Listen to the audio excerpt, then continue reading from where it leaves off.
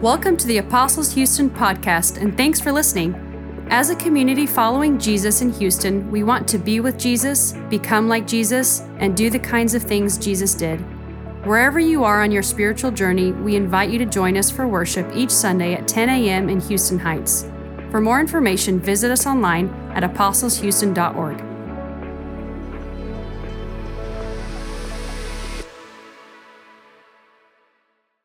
Well, first, I just wanted to thank Johnny and Brianna Reeves for being here this morning, for leading us in worship. Ryan and Lauren and the kids are traveling for the next 2 Sundays, and so we are always incredibly blessed to have Johnny and Brianna here. And also, Brianna's mother, Beth, is here. We're so excited to have her. And then their daughter, Johnny and Brianna's daughter, Marlo, is here. So welcome to them. And then I'm also excited today because we get to hear from our own Eric Mingle. Eric is going to be preaching this morning for the first time at Apostles. And so we are thrilled to welcome him and encourage him as he brings God's word to us. And I want to take this as an opportunity just to remind you that he will be ordained in about 2 weeks, so November 4th, Friday night up at Hope Point. I encourage you to put it on the calendar, be there 7 p.m. that Friday night. We want to come alongside him and encourage him and celebrate with him. But Eric, would you come and bring God's word for us this morning, brother? Thank you. Well, good morning again. Like David said, my name is Eric Mingle, and I'm on staff here at Apostles Houston. I oversee the life group ministry, and it's just been a real honor to both work here and to worship here with all of you. So, yes, I'll be preaching today. I'll actually be preaching for the first time in 3 years. So, if it's not good, come back next week. David will be back up. What we're going to be doing, first of all, if you're new here, we're very honored that you've chosen to worship with us today. What we've been doing this fall is actually working through the book of Psalms. We've got a sermon series right here, Christ in the Psalms. And what we've been doing is believing Christ in his own words from Luke 24, that all of Scripture, from Moses to the prophets to the Psalms, are really all about him.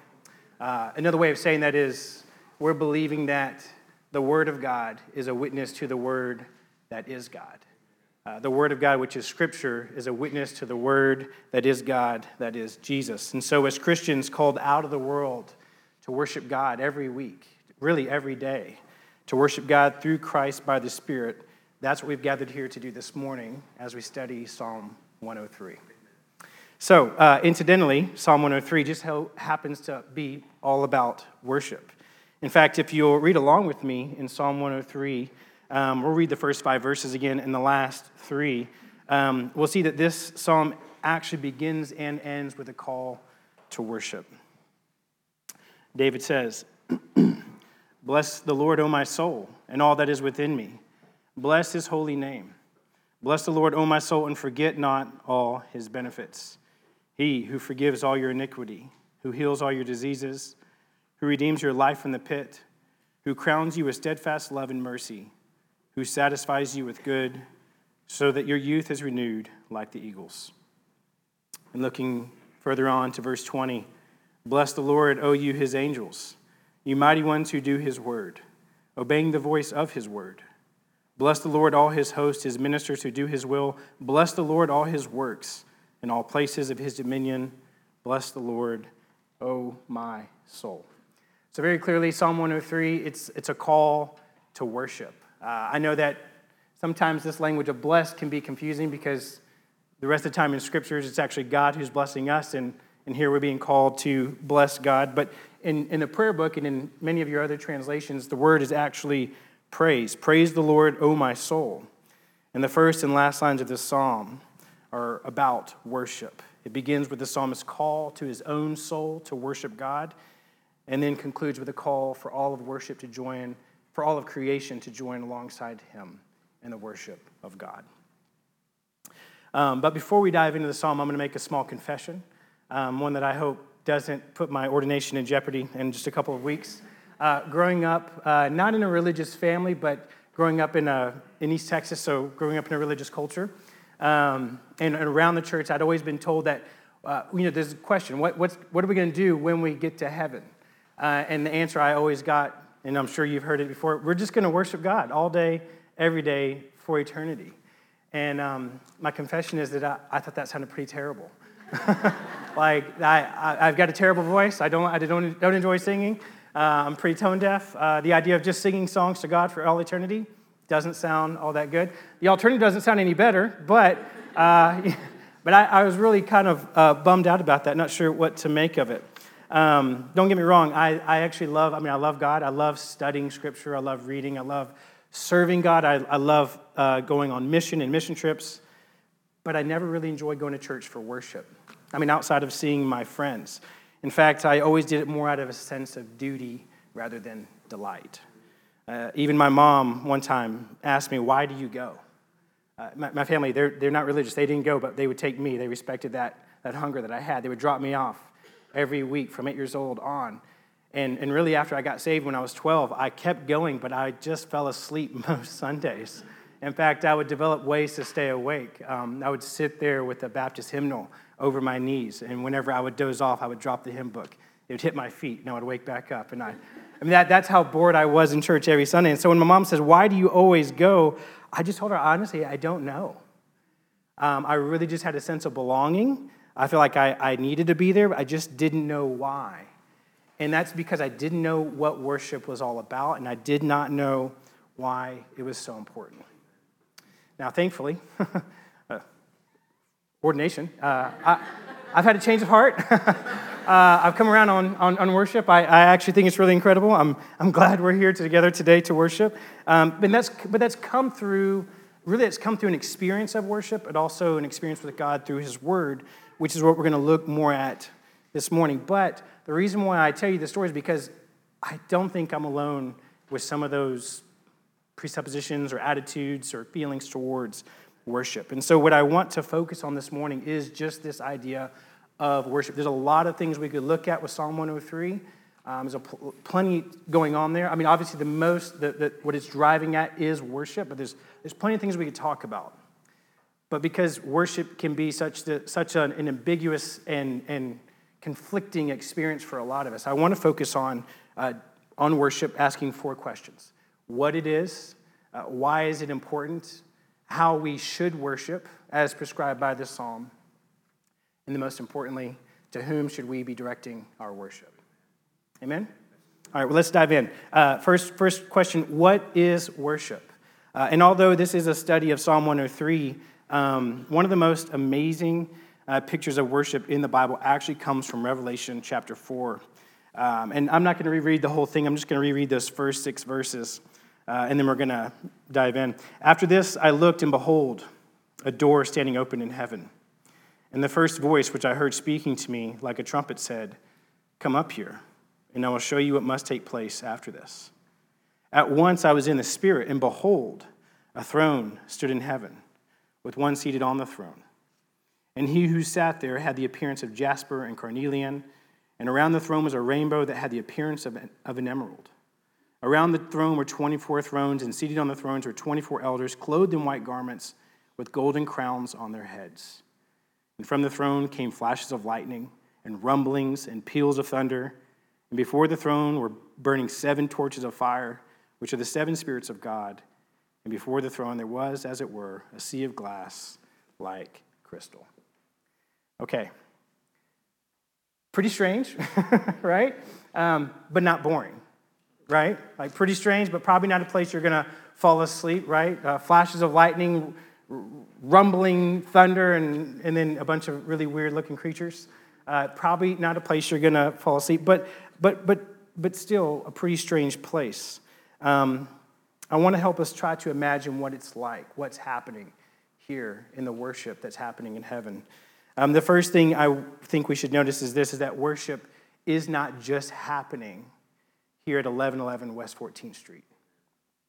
And I don't mean it's also happening down the street, because it is. It's happening all over the place. It was happening on the island of Patmos where John was having this revelation and writing his letter.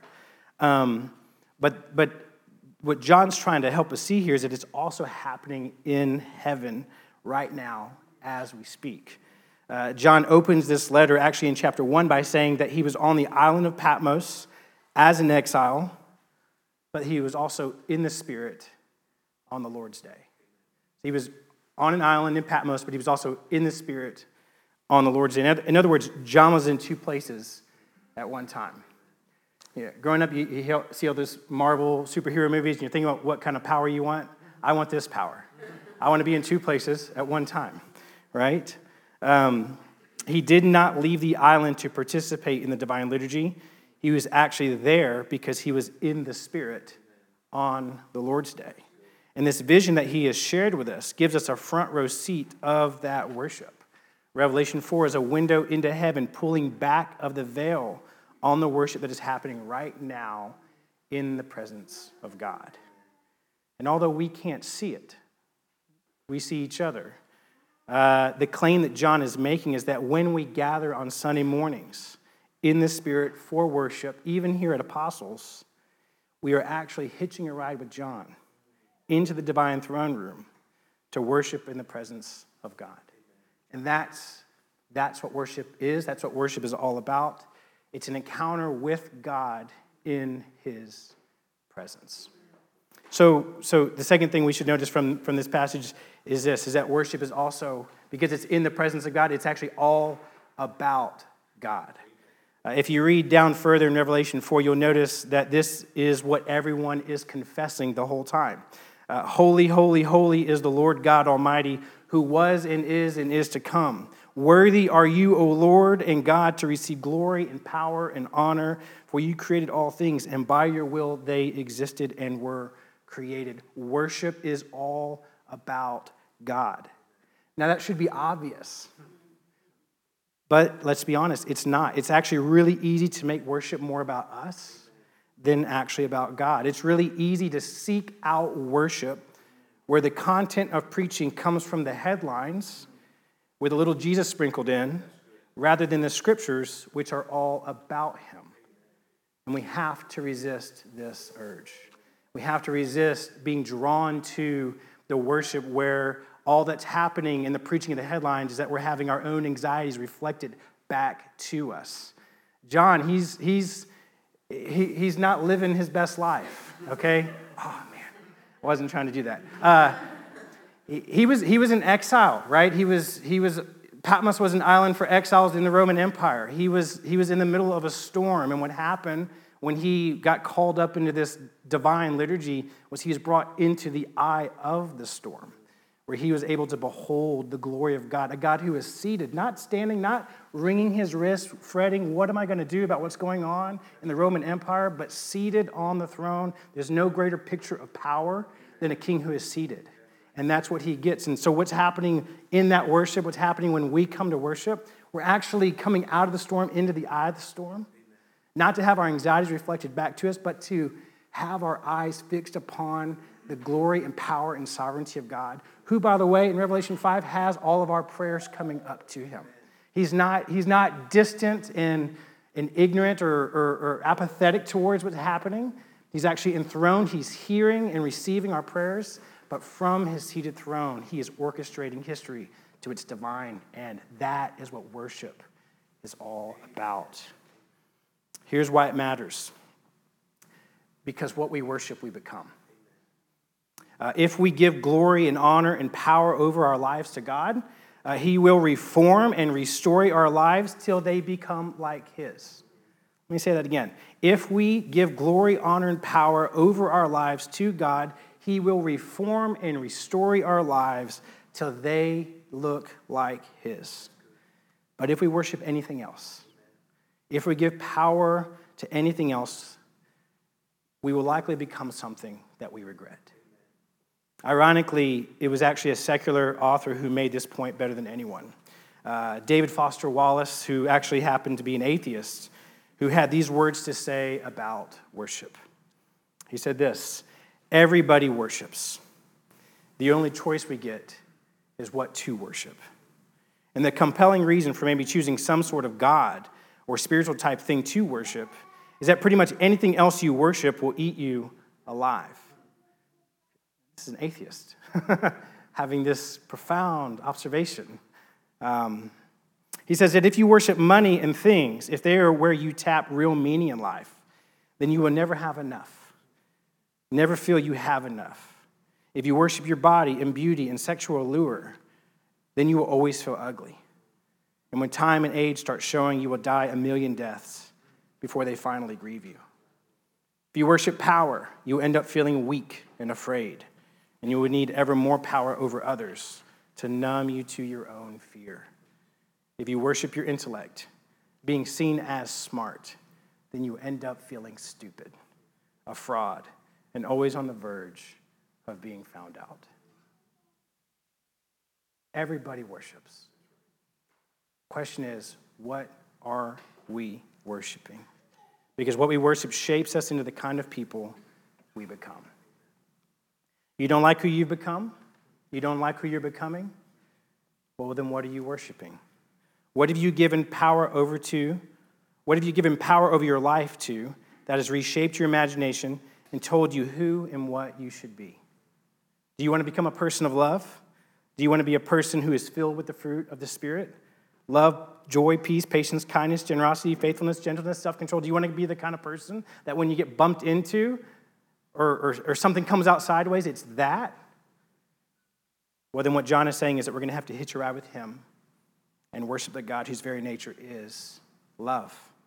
Not just sometimes, but all the time, often, in the Spirit, on the Lord's Day. It's actually why we worship weekly. It's not so that we can score points with God for coming to church. It's so that we don't miss out on the opportunity of becoming like him. What you worship, you become like. Okay, third question, how then should we worship? We're going to jump back into the psalm. Let's read again from the first couple of verses. How should we worship? David says this, "Bless the Lord, O my soul, and all that is within me. Bless his holy name. Bless the Lord, O my soul, and forget not all his benefits." Okay, so there are two ways that we are encouraged to worship the Lord here. One is with all that is within us, and the second is in memory of all that he has done for us. With all that is within us, and in memory of all that he has done for us. What does that mean? Well, the first one sounds pretty obvious. I think it is. With all, in other words, not holding 2% behind your back, but we're worshiping God with all that we are. I'm not a Hebrew scholar. There are some in this room. I'm terrified of their of what they're thinking right now. But this is a moment where I think the language itself preaches even more than the translation.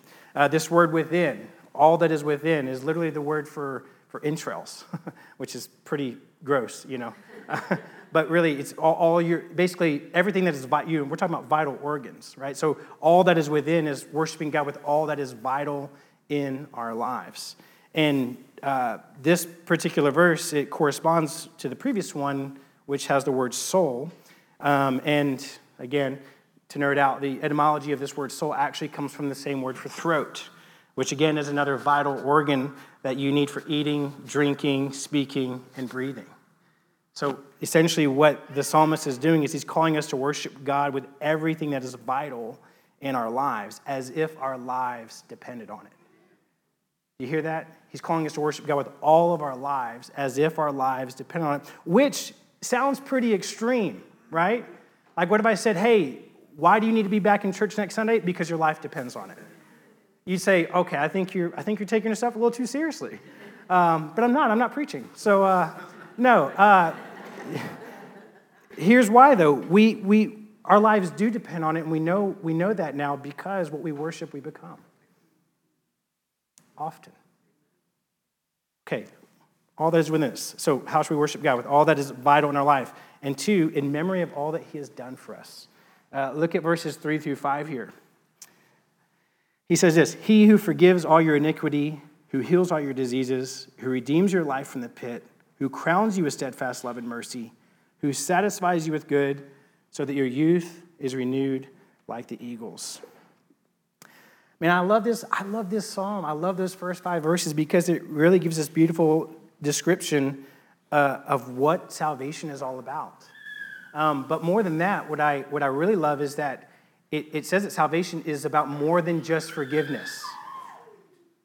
Most of us, we've grown up in tradition, that's where we've heard, and that's true. I mean, salvation is not less than being forgiven, but thank God it's about so much more. It's about being healed and delivered and crowned and made alive. In a word, salvation is about being transformed, which is something that began when we first believed, when we were justified, but it's something that continues to happen all through our life as we worship God. But what we need to notice here, though, is that this is not where the psalmist stops. He goes on to speak not merely about God's benefits, but also about God's character. Because the whole point of remembering what he has done for us is to remember who he is.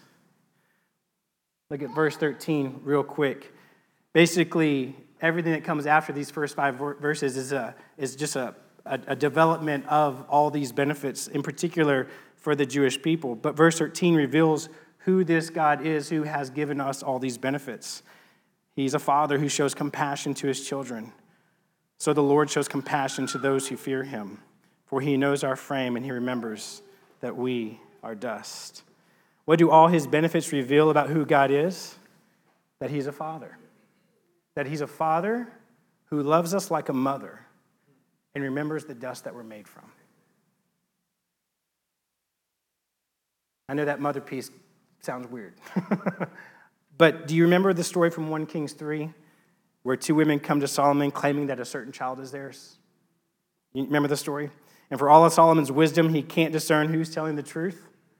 So what does he do? Like a good accountant, he just offers to split the child right down the middle in 2, right? And what does the true mother say? I'd rather die. Give the baby to her. And in that moment, Solomon knew who the true mother was. Once again, this is a moment in which where the language really preaches. The word used to describe that kind of love is the word that is translated mercy, or sometimes compassion. And ironically, it's the same word that we get the word for womb. So in Hebrew, there's really a family of words, but there are different vowel points here, but one word is often translated mercy, and the other word is translated womb. They come from the same word. And what is effectively happening here is that God is revealing that mercy is the caliber of love that a mother has for the baby in her womb. Mercy is the caliber of love that a mother has for the baby in her womb. A love that says, we're in this together. And if you don't make it, I don't either. I'd rather die than live without you. That's what mercy is. That's what mercy means. And here's the best part.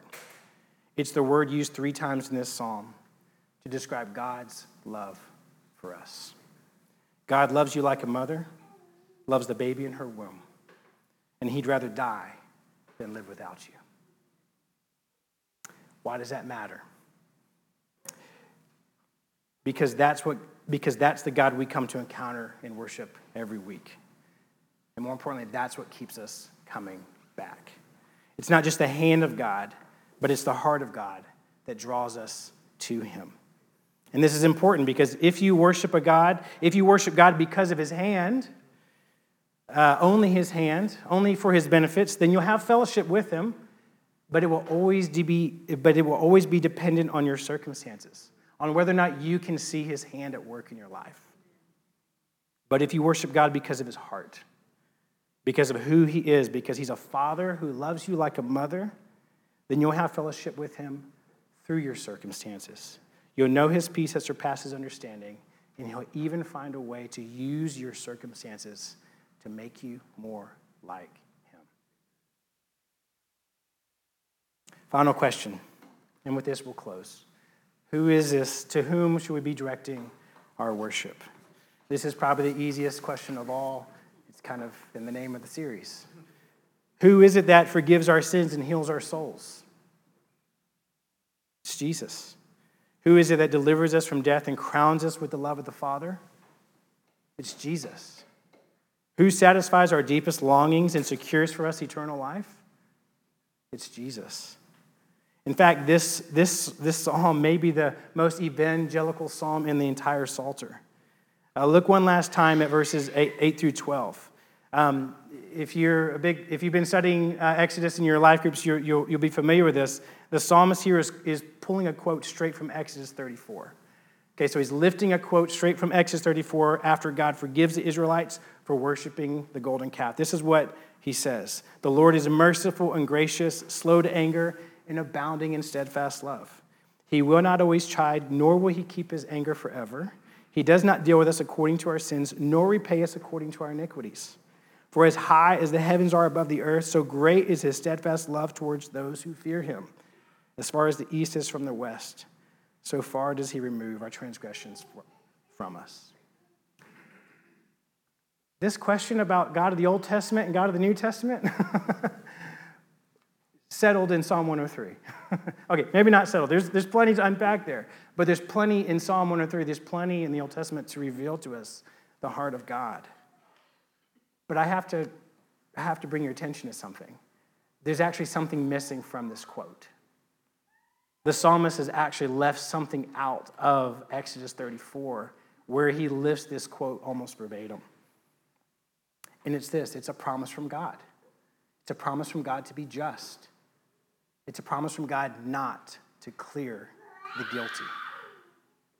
And Exodus 34 is a promise from God not to clear the guilty, even allowing our children's children to suffer the consequences for our sins. Now that's got to give you a pause. Did the psalmist forget the line?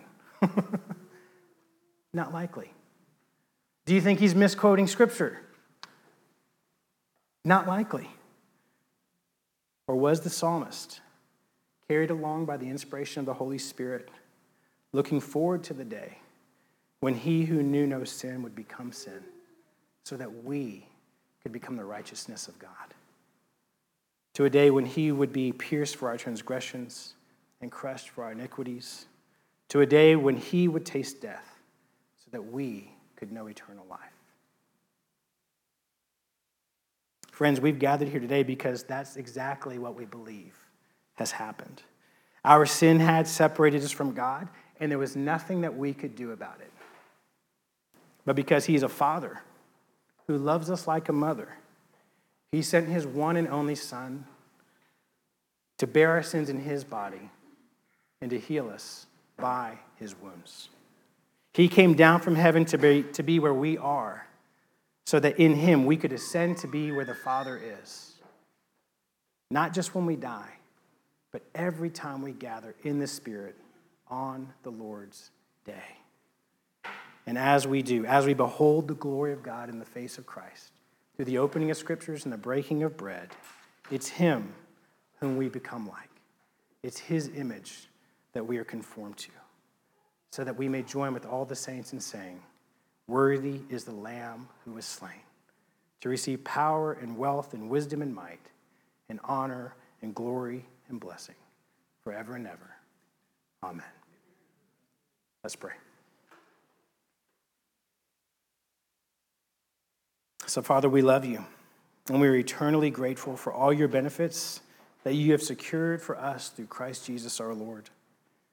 And Lord, we bless you, not just because of what you've done, but because of who you are, a Father who has loved us like a mother. We pray that you would continue to draw us into your presence through the Spirit, that we may gaze upon your beauty, bearing fruit to your glory, our joy, and the life of the world. In the name of the Father, and the Son, and the Holy Spirit we pray. Amen.